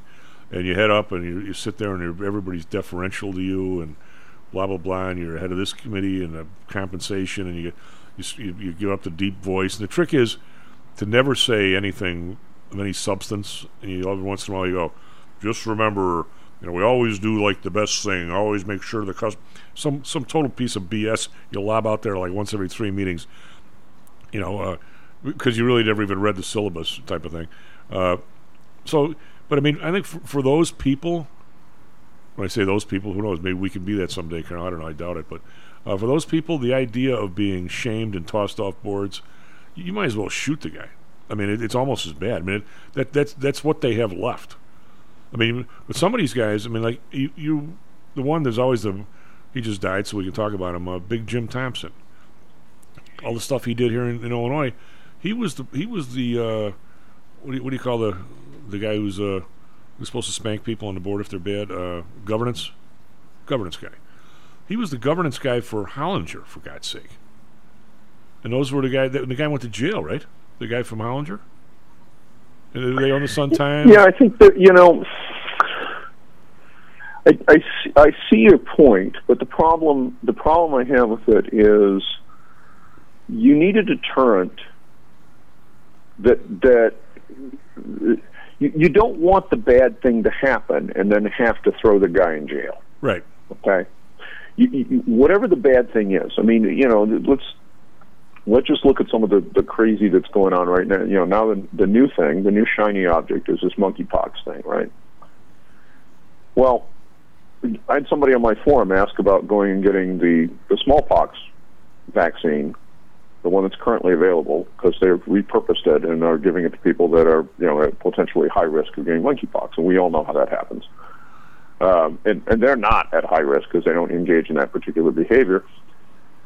Yeah. And they're like, well, maybe I'll go get this because, this is something that's been around for a long time, yada, yada. I took a look at the stuff that on the consumer side, and this goes to systemic corruption. On the consumer side, there's the usual thing about, well, this medication might, you might get soreness where they give you the stab and, that kind of. I looked at the professional side. There's a 6 times higher risk of cardiac events in people that take it versus those who got the placebo during the trials. This is from smallpox vaccine? Yeah, 1.2%. When were the trials? 1880? During the trials, 1.2%. Now, this is an inactivated virus, so this is not a live. It can't give you smallpox. It is an inactivated shot, and it's a relatively. I mean, it's been around for quite a long time. I think it's called Jipol or something like that. But I had to dig for this information. It wasn't in the consumer version. If you go on WebMD and you look at the consumer information about this thing, it gives you the usual, well, you might get a headache, you might get a fever for a couple of days. The usual kind of, the kind of stuff that you get if you got a flu shot, right? But if you look at the professional side of the page, the actual insert that's in the, that apparently, I would expect it's probably in the insert that comes with the vial of the stuff. 1.2% of the people who got it during the studies had a cardiac event, and 0.2% of people in the placebo group. So 6 times higher risk of having heart damage. Now, if you are at high risk of getting hosed by monkeypox, maybe that's worth it. But for somebody who is not in that situation, to go out and speak this medication on a prophylactic basis is lunacy. You're crazy. Carl, people have been taught now, or I won't say taught. I'll bet you if you had those things available on our block downtown, people would flock to the thing. Yeah, but you know what? If you told people you had a 1% chance of possibly having a heart attack and having heart damage from it, would they still do it? All right, well, let's back up here. For a guy who had like 5 vaccinations, like me, because I never got the scar, and every new pediatrician said, this kid has never been vaccinated. My mom would go, yeah, he has. All right, I must not have taken. In those days, didn't they actually give you cowpox? Well, it was so the previous inoculation. This one's relatively new. I don't know exactly when it was licensed. I'd have to go dig, do some more digging. But the original was essentially an attenuated cowpox. Okay, right. That's what I think I had. It was for all intents and purposes. It was a live virus, and we still do use some of those that are attenuated and live. I mean, oral polio is a live attenuated virus. Okay, we don't use that in the United States anymore, but we used to.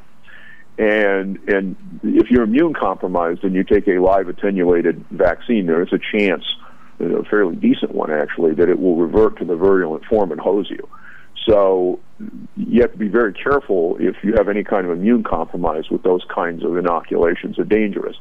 But it happens once in a great to people that aren't immune compromised. But for something that's truly deadly, it's probably worth the risk.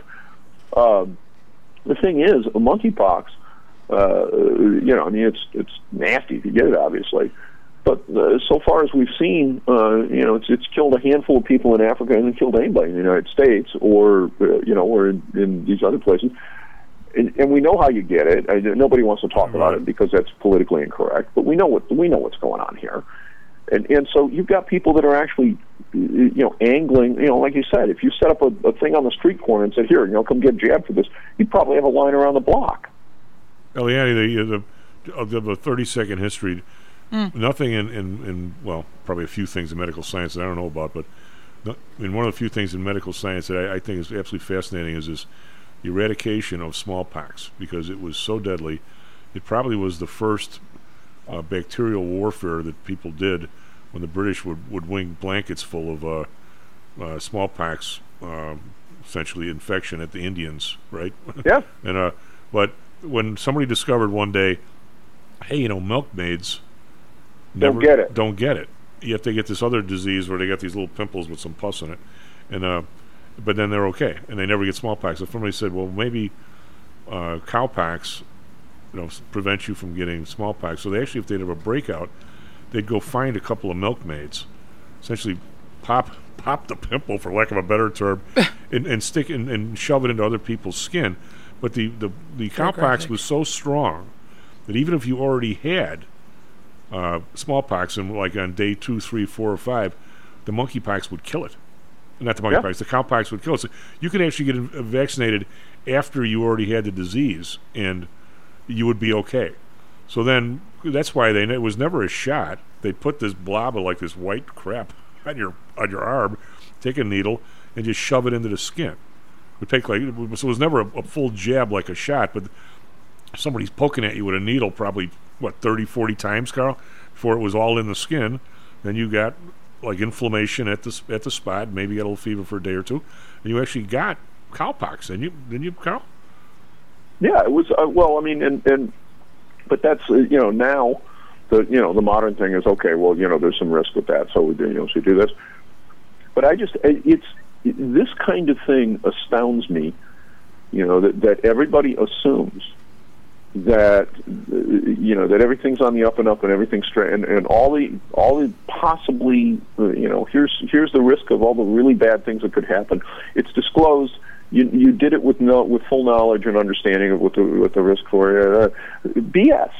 Okay, and you look at what happened with Vioxx and some of these other things, and it's like, folks, nobody ever gets prosecuted when these kinds of things happen. How can we have a honest medical system when you've got people that they want this current inoculation that exists, and we have a stockpile of it. It's not a very big one, but we have one against smallpox, because there's always the possibility that somebody weaponizes it and looses it back out into the world. And we stopped routinely vaccinating people against it quite a long time ago after it was declared gone. So there's most of the population is probably naive and will get hammered really badly. But when you look at the actual professional data that's available to physicians, easily available, and I'm assuming it's on the insert, you're talking about a 1%, roughly, a 1% risk above the baseline that is going to do damage to your heart. Now that's 1 in 100. That's not a small number. No, that's a big number. That's a huge number. Yeah. And the thing is, how bad's the damage? Well, I don't know, but a cardiac adverse event is not a joke. And people look at this kind of thing. I mean, we have data on this pandemic stuff with these things. That data was in the original trials as well, that said that there was a significant cardiac adverse event risk, And so is that widely talked about? Is that widely in the informed consent? Of course it's not. Oh no, that's it's 1 in 5,000. Whatever. You know what? If it's 1 in 5,000, tell me how it showed up in a trial of 30,000 people, because it did. Yeah, I don't. I was brought up one long-term thing. It's like regarding board performance, and I think that's a serious problem in this kind. I mean, the boards are useless. They're essentially picked by the chairman, which is you might as well forget it. I mean, there should be no board really. But I mean, the entire idea of can the legal system really work against the bigger people? And the answer, in my mind, has certainly been no. I mean, clearly the idea of when you have nothing but case law. I mean, again, I'm very close to the insider trading stuff, not because I've ever done it. Never once gotten the call, Carl. And if it ever was really the call, I couldn't do it. I look at all the things that go on. I had the opportunity when I was negotiating to sell my company. I had inside information from all the different places that were thinking about buying it, because that's part of the deal, right? Is that you get to look under their kimono while they're looking under yours. And there was somewhat of a bidding process that went on. So I had inside information, and after the transaction was closed, could I have gone out and bought some options? Well, if I wanted to risk going to jail, yeah. Well, I would say that I would take it if I was wandering down the street. If I went for a walk and I saw Carl's building there, and I saw 5 limousines pull up, and I recognized one of the guys as being the chairman of some firm that likes to buy a company a week. I don't know that that's inside. I think I just saw 5 limousines, and it's part of. Well, that's not inside trading, because that's something that you were able to observe from the public. Yeah, and I would have no problem taking a shot on that. I'm not talking about that. I'm talking about I had financial data that was not part of people's public filings. Yeah, well, that's obviously different.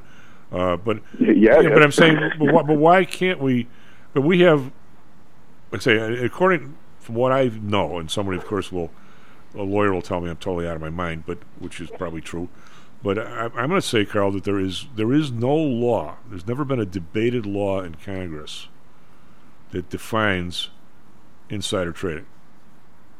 That we have had a lot of case law. We've got a lot of SEC rules, FINRA rules, you name it, that seem to change and be interpreted constantly by the regulators that will define what it is. If they want to get you, then that becomes insider trading.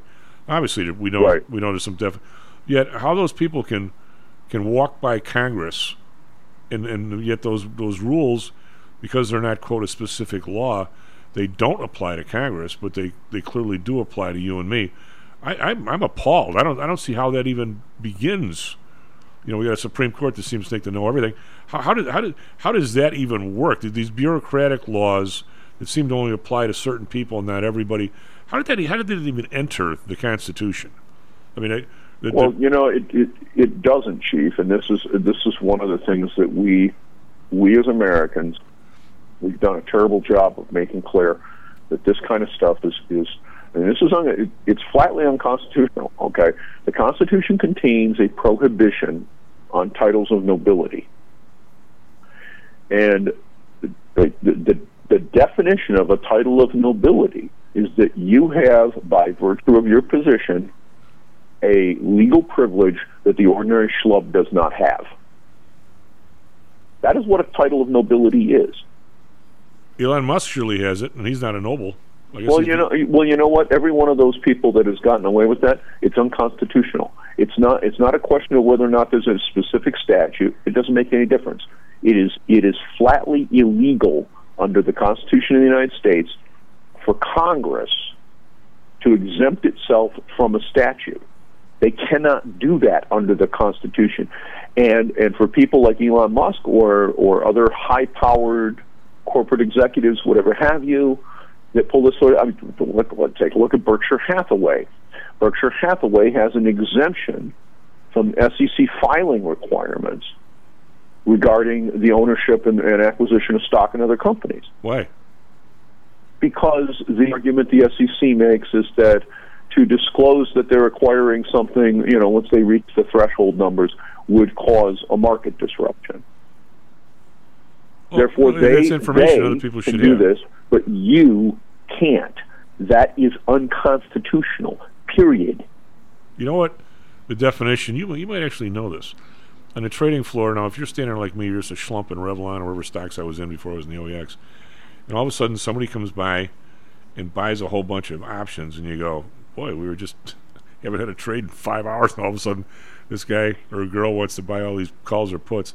So they buy 1,000 calls when there hadn't been any traded all day, and 10 minutes later the stock prints up like a buck. Now, right. Now, you and I might say, wow, that's kind of funky. It sure looks like looks like somebody knew something to me. But you know what the definition at the CBOE, just to protect the member firms, was? If you didn't participate on the sell side of the print, it was not insider trading. In other words, if the stock's trading at 40, if you didn't realize that you were actually going to participate of selling stock at 41, therefore you came in to buy the options when the stock was when people thought it was priced at 40. Obviously, the options are cheaper than if it's at 41. So if you bought that option at, say, $0.50, and now it obviously is worth $1 because you sold the stock at 41. If you didn't do both sides of the transaction, that wasn't considered insider trading. Now, who exactly brought that one up, and how did they get that by anybody? Boy, I have no idea. I mean, you gotta wonder where that one came from. But I mean, this sort of stuff is pervasive, and there were things like this that I saw when I was running my internet company, and the kind of thing that makes your eyebrow go up. You're like, well, what? How'd that happen? Yeah. And then and then thought, okay, that's corrupt. There were some hinky things that were happening with circuits and stuff like that at the time that were especially nasty because they were severely disadvantaging some people in relationship to others. And then there were some other things having to do with IP address allocation, which was there was a whole war over that and domain names during the time that I was running the company. And there was obviously corruption, and the government was involved in both. Or government agencies were involved in both. I guess that's the best way to put it. It wasn't actually government directly; it was agencies. But now it's literally everywhere. Yeah, it's everywhere. And I don't care. I mean, the stuff that went on during the pandemic and the PPP stuff, it goes all the way down to the guy trying to run a pub on the corner. Well, now. I mean, I'm going to push back Aaron because I have a big discussion Friday for you regarding people giving money. Put a note there for Matt, will you please? The beating up that, and I don't know this Soros guy from Adam, and I don't know if you do it, but for him to give Kim Foxx money, say he did, say you and I all of a sudden became Daddy Warbucks, and we had zillions of dollars, and we wanted to support like third-party candidates or something. And we would go interview them, and they sound okay, and we decided we're going to give them some money. I don't know that if the guy turns out to be a total tool later on, that's our fault. I mean, I refuse to believe that Soros is pulling the strings of Kim Foxx to the point where the people get shot in the middle of a gang warfare. They're co-combatants, so everything's okay. I mean, I can't imagine the man without even knowing him would think that's okay. I mean, just because he gave her money. I mean, how far down do people get into the bowels of what these people think before they give them dough? I can't believe he knows her from Adam. Well, I think what he knows is that she's aligned with a particular political philosophy, and that's enough. Well, I mean, you and I would say, but I mean, isn't that really? Is there corruption there? Yeah, but it's the soft kind. Okay. I mean, you have a group of people that are like, well, defund all the cops, right? I mean, that's their mantra. Okay, I'll support that person. I'll give that person, $10,000 for their campaign or whatever, and I'll find some way legally to do it. And if it's above the limits, well, then I'll set up a PAC and I'll do it that way. Right. Oh yeah.